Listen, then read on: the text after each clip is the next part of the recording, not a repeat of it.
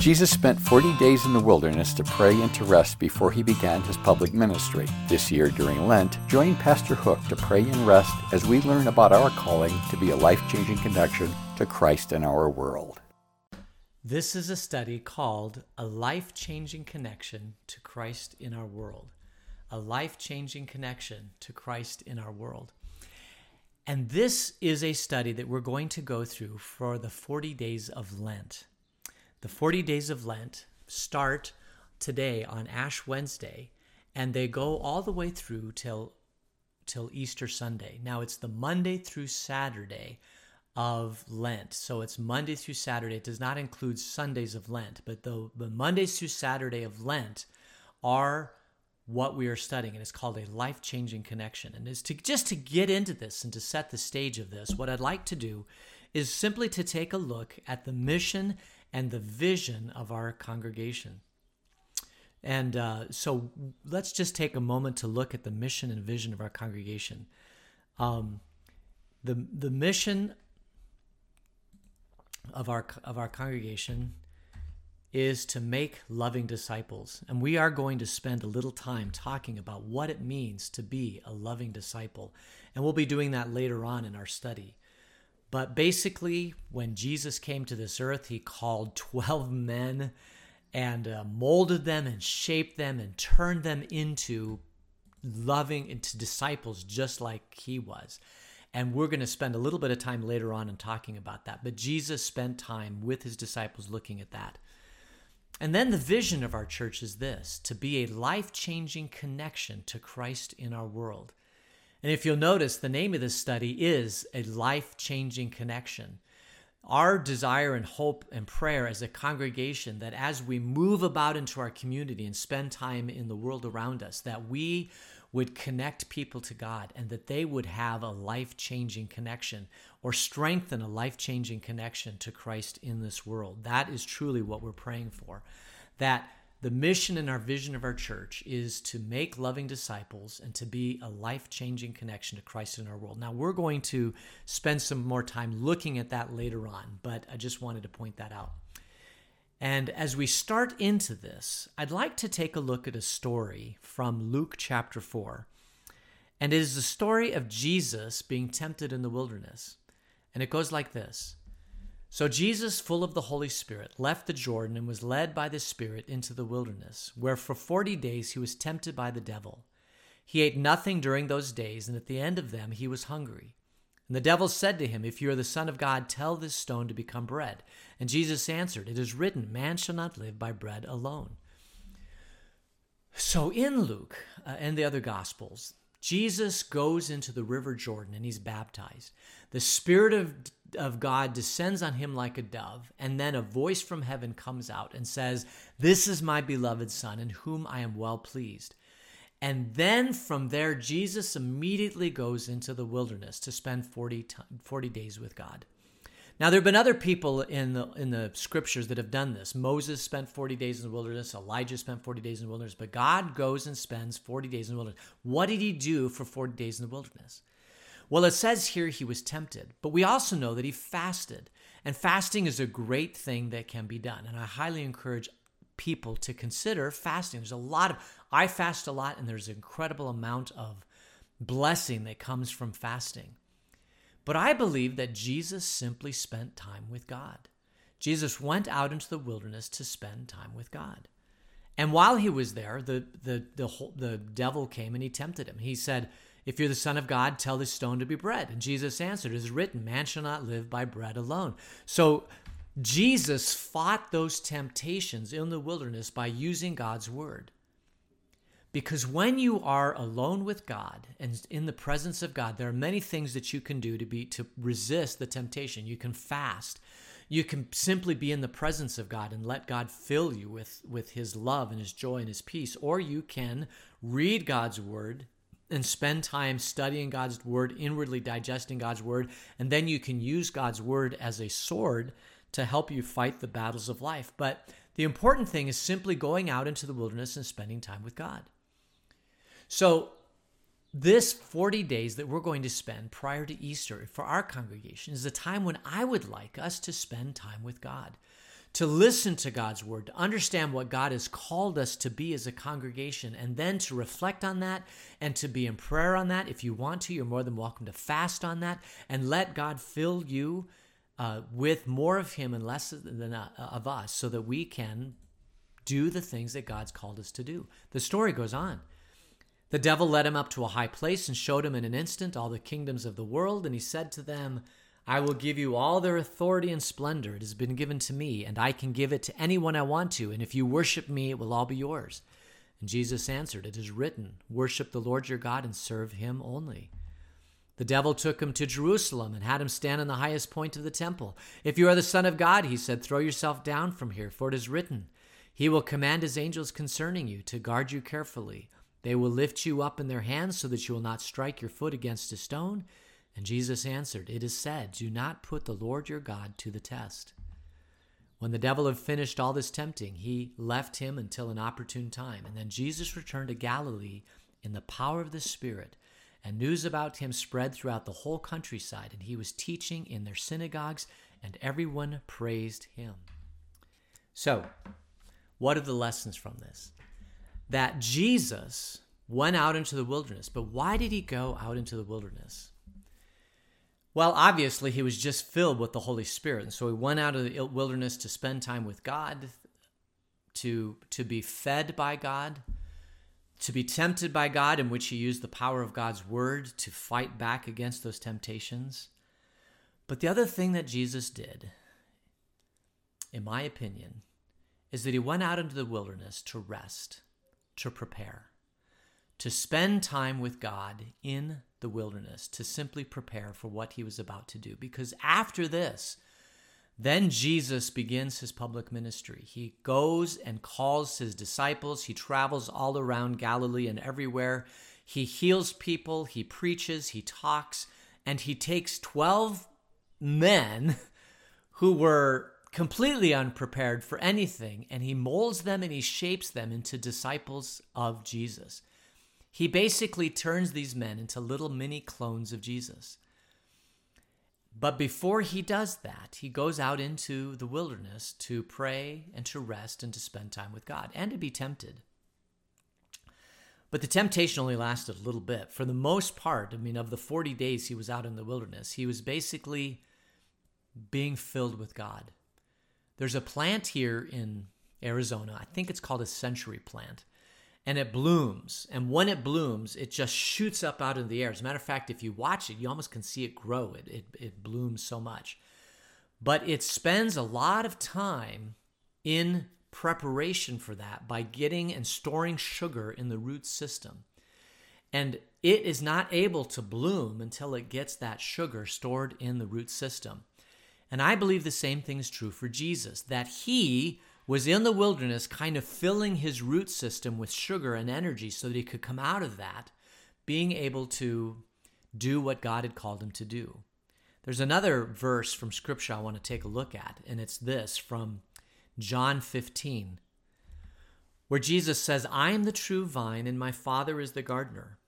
He cuts off every branch in me that bears no fruit, while every branch that does bear fruit he prunes, so that it will be even more fruitful. You are already clean because of the word I have spoken to you. Remain in me, and I also remain in you. No branch can bear fruit by itself. It must remain in the vine. Neither can you bear fruit unless you remain in me. I am the vine, you are the branches. If you remain in me and I in you, you will bear much fruit. Apart from me, you can do nothing. If you do not remain in me, you are like a branch that is thrown away and withers. Such branches are picked up, thrown into the fire, and burned. If you remain in me and my words remain in you, ask whatever you wish, and it will be done for you. This is to my Father's glory, that you bear much fruit, showing yourself to be my disciples. The reason why I bring up this verse is because our lives, whether or not it's our Christian lives or our work lives, our family lives, the life that God has given to us, that whole entire life is a period of rest and work. If you'll remember, when God created the universe, he created for 6 days and then he rested.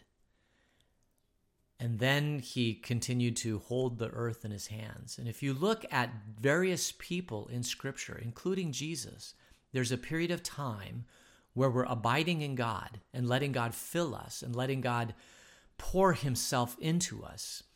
I've used oftentimes fill your bucket. There's times when we do activities in our life that fill us with God's presence, or even fill us with energy, put energy in our root ball or whatever. And then there are periods of time when we burst out of that to do the work that God has called us to do. Here in this particular scripture of Jesus in the wilderness, he spent time resting. And then from that, he moved out into the world to do the work that God had called him to do. Now, there were other times where he rested. There were other times that he did work. But this idea of rest and work is a balance. And if you look at this scripture, Jesus is the vine. He who abides in me will bear much fruit. So there's a period of time when we're abiding in Jesus, where God is pruning us and teaching us and figuring out how he wants to call us and shape us. And then there's time where we burst forth from there to bear fruit. So my prayer for all of us in our lives, not only in our Christian walk with Jesus, but our walk in the world, our walk in our work, our walk in our family, is that we spend some time abiding with Jesus, that we spend some time in rest. So many times in our world, we go until we're drop dead exhausted. And then we rest physically because that's all we can do. And then we wake up in the morning again and we go until we drop dead exhausted again at the end of the day. That is not the life that Jesus has called us to. God has called us to more of a balanced life. And maybe it's even helpful to think of just simply spending time and abiding with God, away from the busyness of life, away from the stress and the structure of life, that when we go to God in prayer, when we go to God in his presence, when we go to God in his word, that those times that we abide with God, that we put the worries and the stress and everything of the world away from us and simply spend time in the presence of God with his word and prayer, just in his presence, and to let him start filling us with the things that he wants to fill us, to abide in him. He is the vine, we are the branches, and that life force comes into our branches and comes into us those times that we abide in him. And we have to, as a church, we have to find the time in our lives to simply step back and let God fill us with more of him and less of us. And it's hard. I understand if you're a parent, if you're a business owner, if you've got a major project due, if you are, there are periods in your time when you simply can't find the time to spend time with God. I understand that. Luther once said that he spent 3 hours a day with God in prayer, but if the worries of the day were more, he would even spend more time. But there were times in his life, even when Luther just wasn't able to get to that presence with God. It had to be a little bit short time. So my prayer to you is that even if it's just a short time, to break away from all the pressures and the stress and the worries of this world and simply abide in Jesus. There's a man named Mike Breen who talks about discipleship, and he has this graph. It's kind of the rhythm or the balance of life. It kind of looks like this. He says there are periods of time where we're resting, and there are periods of time that we're working. And we have this pendulum, and this pendulum will be over on the rest period when we're resting, and it will be over on the work period when it's working. But the worst thing that we can do in our life is to spend our whole entire life and just work, go. It simply doesn't work that way. That if we're always in working mode, if we're always in go mode, and we're not stopping and simply stepping back and allowing God to abide in us and to rest in us, then we're not allowing God to fill us with more of him and less than us. And it is in those moments that we spend time with God where he fills us with more of him and less of the Holy Spirit.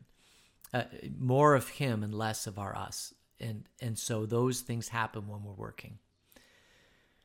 So, one of the principles that I think we need to emphasize in our congregation is that it's not always work, and no rest. My prayer for you is that I know that there's so much work that has to be done in our congregation by volunteers, and I understand that, and bless all of you.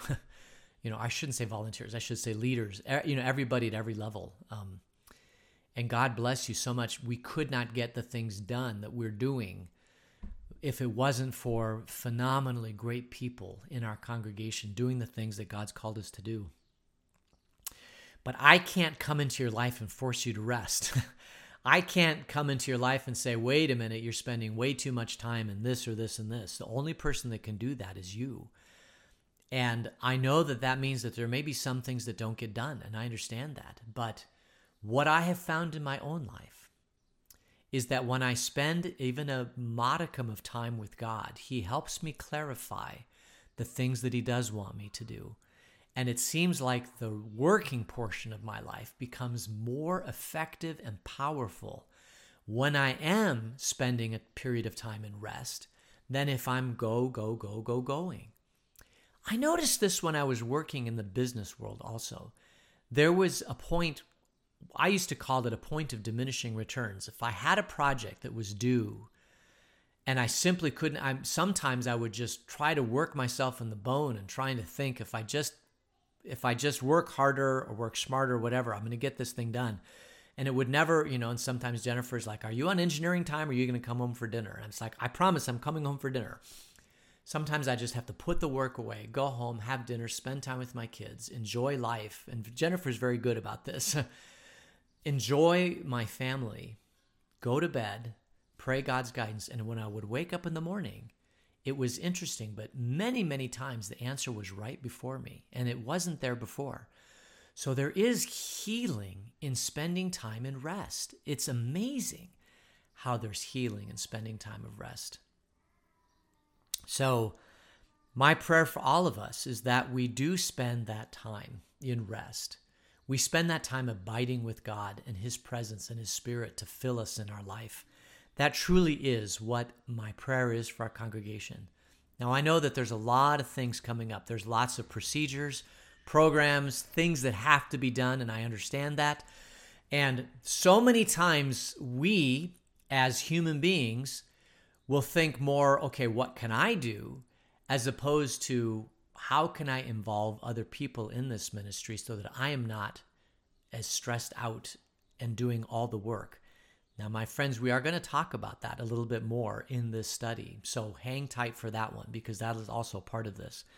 But suffice it to say for today that our congregation has been given gifts. We've been given land. We've been given a mission. We've been given God's Spirit. We've been given great people. And these great people have so much to offer. There's time. There's specialty gifts. There's talents. There's treasure. There's everything that God has given us. And we as a church need to come together and understand how is the best way to maximize all the gifts that God has given us so that we can move forward in the mission that He's called us to. And that means it means a couple things. First, it means not overworking some people. And it also means activating other people to utilize their gifts also so that they are part of our congregation using their gifts to serve Christ. And it's taken me a long time to wrap my head around this. And I apologize if this is, that it's taken me as long as it has. But when we first started our congregation 15 years ago, I really had no idea what it meant to be a pastor. I did not know what it meant to lead an organization called Christ Youth Unveil. I made many, and I continue to make many, many, many mistakes. But now I'm older, I'm wiser, I look back and I reflect and I understand what God has called us to do. It's interesting, in 2008, we went through a strategic plan. And in this strategic plan, we hired a consulting company to come and talk to us. And we came up with 5 points that we felt were the DNA of our congregation. One of them was to try to activate people in every level. And we had this term that someone came up with, like, let's not have any bench sitters. Like, if people are going to be part of our congregation, let's really activate and use them so that even if, they're lying in a hospital bed, they could at least pray or understand our mission or vision or something that utilizes their gifts for the kingdom of God. And so the term we came up with was no bench sitters. And so we put this out there on our web page, and we said these are the 5 things that we believe in, and one of them is no bench sitters. Well, it wasn't 24 hours before a pastor emailed me and yelled at me saying, this is all law, it's no gospel, and you can't say things like no bench sitters and this wrong. And I really took it to heart because I was a new pastor and I didn't know what God had called us to do. I mean, I figured a group of people coming together saying no bench sitters was okay and acceptable, but apparently it wasn't. And so I took it immediately down off the internet, and I stopped talking about how we should try to utilize people in every aspect. But now that I'm older, I realized he was just a curmudgeonly old guy who didn't know anything about our congregation. The whole joy of life is serving Christ. Of course, there should be no bench sitters. We as a church should try to activate and engage people at whatever level they can so that they are using their gifts for God. And that can happen in so many different ways. And so we as a church need to figure out how that is. But if honestly, if you're not using your gifts for God's glory, if you just are a bench sitter, then like, why does even God have you on this earth, right? So we as a church should leverage those resources and try to do them, as much as possible, utilize them as much as possible. So, I guess that means that we should have a period of time of rest and a period of time of bearing fruit. There was a person, not a monk, but a person who spent a lot of time spending with God. She was known as Julian of Norwich. She lived from 1343 to 1416. This is what she said. She said, "This is the reason why we have no ease of heart or soul. For we are seeking our rest in trivial things, which cannot satisfy, and not seeking to know God Almighty, all-wise, all-good. He is true rest. It is His will that we should know Him, and His pleasure that we should rest in Him. Nothing less will satisfy us. We shall never cease wanting and longing until we possess Him in fullness and joy, and then we shall have no further wants. Meanwhile, His will is that we go on knowing and loving until we are perfected in heaven." May that be our prayer today. I do have an assignment. So every day I would like to have an assignment, a prayer for you. What I'm encouraging you to do is, however you can, to go in a private place, and if you can find time to spend time with God, and just even if it's 5 minutes or 3 minutes or whatever, simply spend some time with God, asking for His presence and to fill you up with His joy, and to do a prayer for that day. And our prayer for today is this: Dear God, as you sent your Spirit to Jesus, send your Spirit to us. Be with us in these 40 days of rest in you, and give us rest for the journey ahead. In Jesus' name, amen. All right, so that is today's lesson and today's calling for us. And I really, really appreciate you joining me. And I understand that there may have been a little bit of a glitch there, and I apologize for that. But we will get that fixed, and we will join again tomorrow for the journey. So with that being said, thank you so much for joining me. God's richest blessings. We'll see you later. Take care. Bye.